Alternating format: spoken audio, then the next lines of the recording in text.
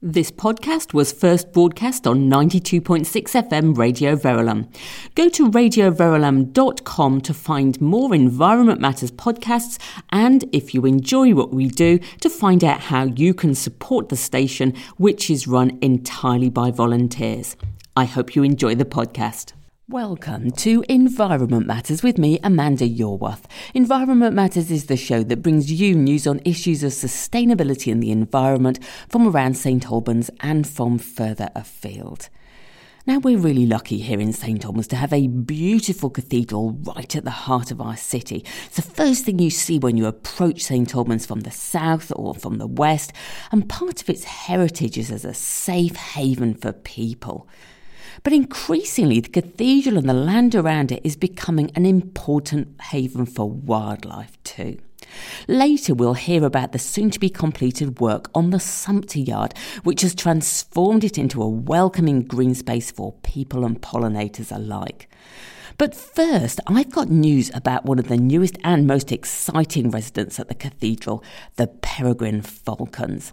Now, a peregrine falcon chick successfully hatched on St Albans Cathedral last week, making history as the first of the species to be born in our city.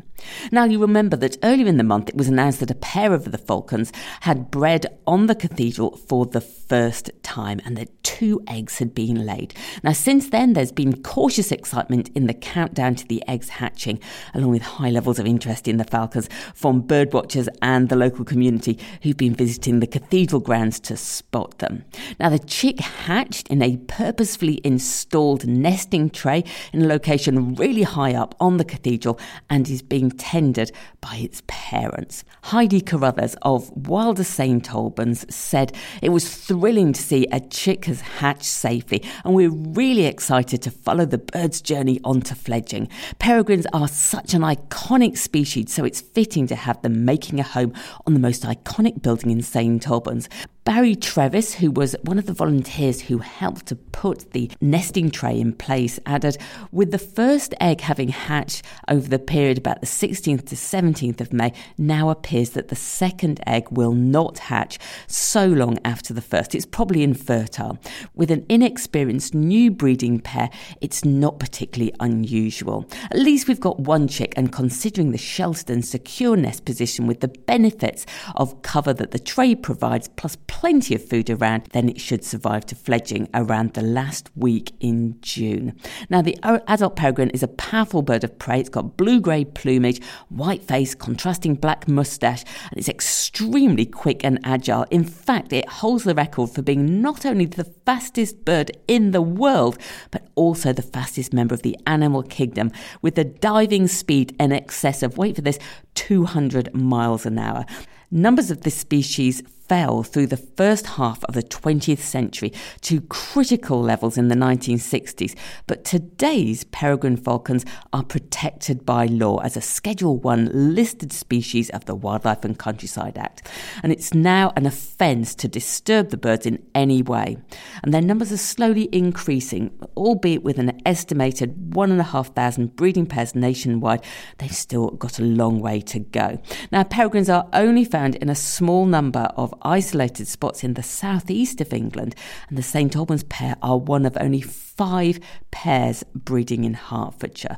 To celebrate the successful breeding of the peregrine pair, St Albans Cathedral ran a poll to name the birds, resulting in the names Boudica and Alban winning the public vote. And Kevin Walton, Canon Chancellor of St Albans Cathedral, said, "We are very pleased to welcome our new peregrine falcon to its temporary home in the cathedral tower, and as it prepares to take to the skies, we wish upon it God's blessings. Congratulations also to Alban and Boudica." Isn't that lovely?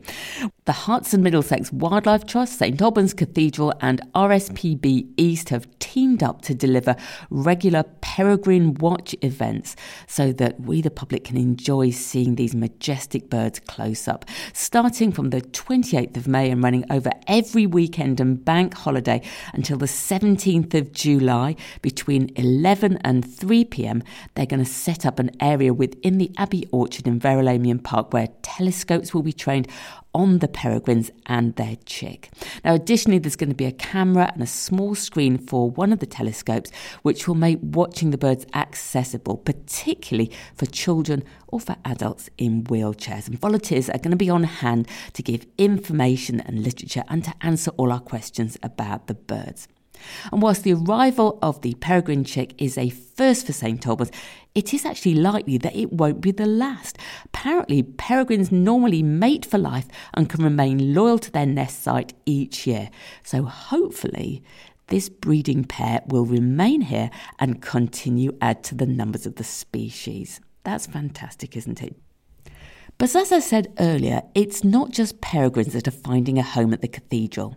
If you've accessed the cathedral from Holywell Hill recently, you'll have noticed upheaval in the area known as the Sumpter Yard. Work there is just finishing on a beautiful revival of the space. Gone are the barren rosebeds and the stark spaces. Instead, there's flowering trees and meadowy grass. I spoke to the cathedral's Canon Chancellor, the Reverend Canon Kevin Walton, and I started by asking him to tell us about the wider vision at the cathedral, of which the development of the Sumpter Yard is just one part. As you know, we've spent quite a bit of time and money on the inside of the cathedral and parts of new builds, but there was just an awareness that the outside has become a neglected area. And unlike some cathedrals, we sit in a wider landscape, but it's not obvious what that has always been. So we actually we commissioned a survey of the wider area, including the orchard, the North Churchyard, and so on. Just looking at what it has been and how we can try to recapture some of that. So citing the cathedral building in its natural setting. There's quite a bit of research done by our guides, and also we overlay an archaeological reconstruction which was done in the 19th century. So we overlaid that on our current footprint to remind ourselves of what things were like, or what we think they were like, and to what extent we can recapture some of that, not so much in terms of the buildings, but in terms of the natural landscape. And it's part of just this wider vision of wanting to care for our building and our environment, which is one of our main priorities at the cathedral. So the Sumpter Yard itself, can you tell us anything about the history of that? What was it used for? Well, Sumpter comes from the idea that it was the deliveries, the cart horses. But in some ways, I think that can perhaps be a bit misleading, because when we look at Sumpter Yard, or we did until recently, it was really seen as a car park and a driveway in. But actually, part of this review reminded us of is that it was, for a long time, most of the time, it was a very green space. So, for instance, one of our guides did a report which goes back to Abbot Hugh in the 1300s, and it talked about how he redeveloped the place, weeded it, levelled the grounds, possibly about the time of the Lady Chapel, and it was described as the place was made so pleasant, delightful, that everybody, monks and brothers, were made much keener to walk through it. So it was a place of relaxation, of wholeness. We also uncovered photographs from the 1880s, which showed it as a productive garden. So that is part of the history as well. So we're wanting to bring that back in, and through the design, that it's a place that people can walk through. So there will be vehicle access, but there's much more emphasis on the people walking down through Waxhouse Gate, but also from Holywell Hill, but also a place to sit in as well and to relax. Indeed. Well, it certainly does look like a beautiful green space now. So you've spoken about the history there. So much of St Albans, and particularly around Verulamium Park, is the site of all sorts of Roman and archaeological stuff. Were you restricted in any way by the archaeology of the area? To some extent, but because we're quite familiar with it. So in some places, there was a case of not digging too deep. We did find a body, a monk. So obviously we had to work around that, and that was excavated. So there was a watching brief from archaeologists, but the plan itself took all that into account. So it wasn't as much of a restriction as it had been, if it would have been, if we didn't know so much about it. Okay. So you've spoken about trying to make this more of a space for walking through, for pausing. What kind of things did you ask the people who were designing this space? What kind of things did you ask for them to include in it? Well, actually, it started sort of further back from that. So they started by asking questions. So we asked them to do a wide consultation of people involved with the cathedral community stakeholders, but also local environmental groups and various other people. And actually, the person that did that, Jo Gibbons, she just walked around with them and they just pointed out various things. So it started from that point of view. There was the sensitivity to the history as well. And I think also to create that space to get away from the hard landscaping and the sort of municipal look in terms of gardening to something much, much more natural, really. So can you tell us anything about any of the features that there are there? And for instance, I noticed there was a log pile included in one of the borders. Yeah, there is. There's a sort of bug hotel, I suppose you call it. There's a pile of logs. That's deliberate. So that's about increasing biodiversity. The planting is quite tight. So it's a very careful scheme, but there are interplanting. So, for instance, you've got achillea growing between different plants. There's quite a few centred plants, so the lavender hidcarts and salvias, catmint, nepetar, and oregano as a sort of carpeting effect. There's quite a few new trees going in. We're actually having problems sourcing some at the moment, so they're not all around at the moment for various reasons. But so, for instance, we have got 3 local heritage varieties of Hertfordshire trees. So one of them is called the Ethelbert Oakenfall, which was discovered by that person and donated by his son. That was discovered in the 1950s. And also we've got 3 Dean Jeffrey trees named after our last Dean.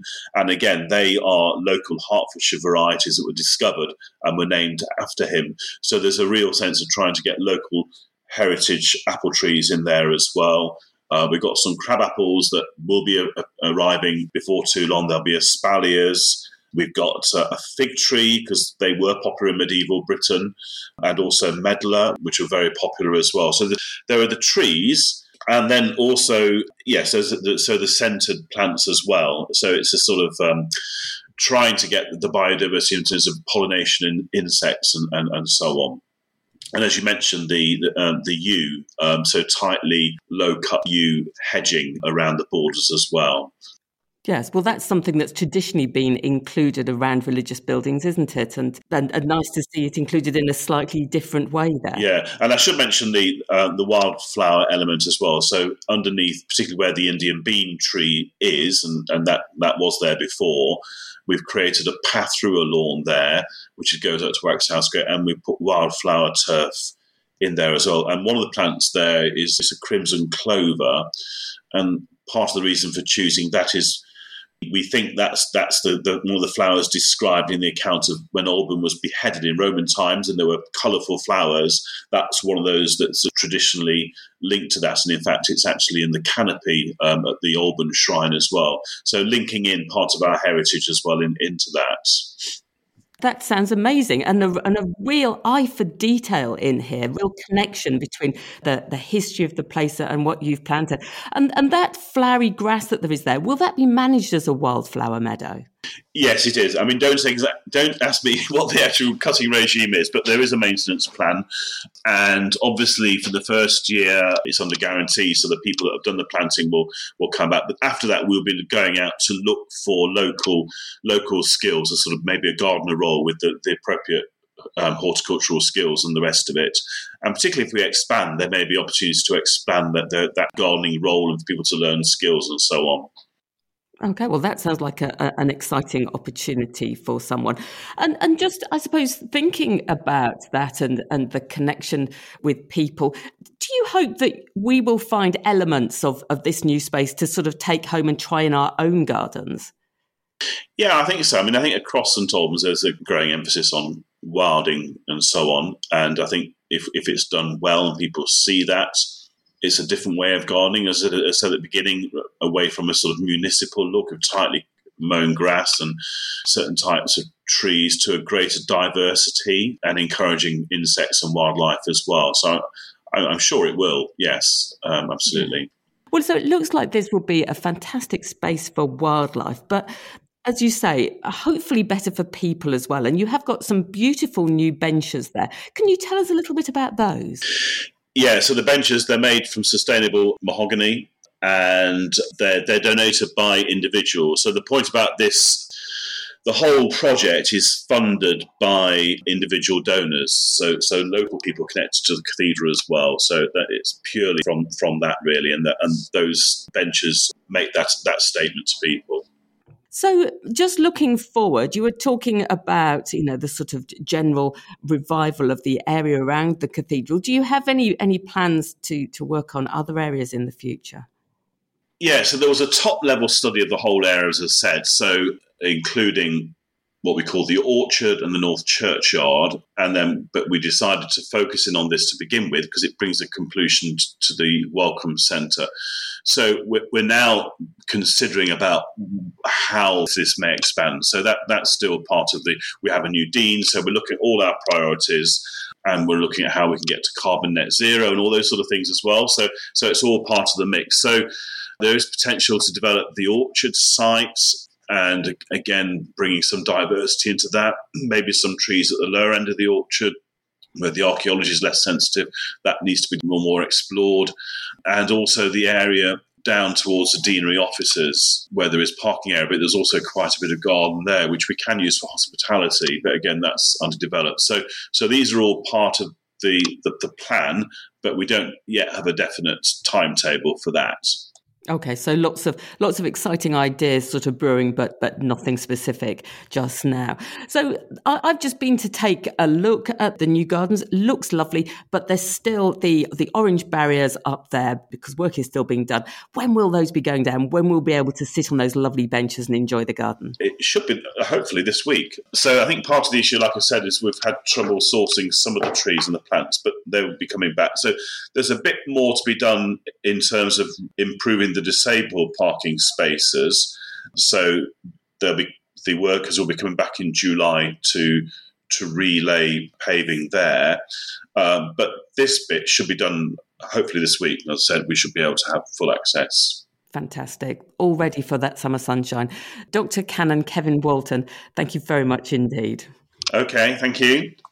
Well, I'm really looking forward to going back to the new garden to see if I can spot the special red clover and those wonderful local apple trees. I'll be back at the same time next week, but until then, thank you for listening.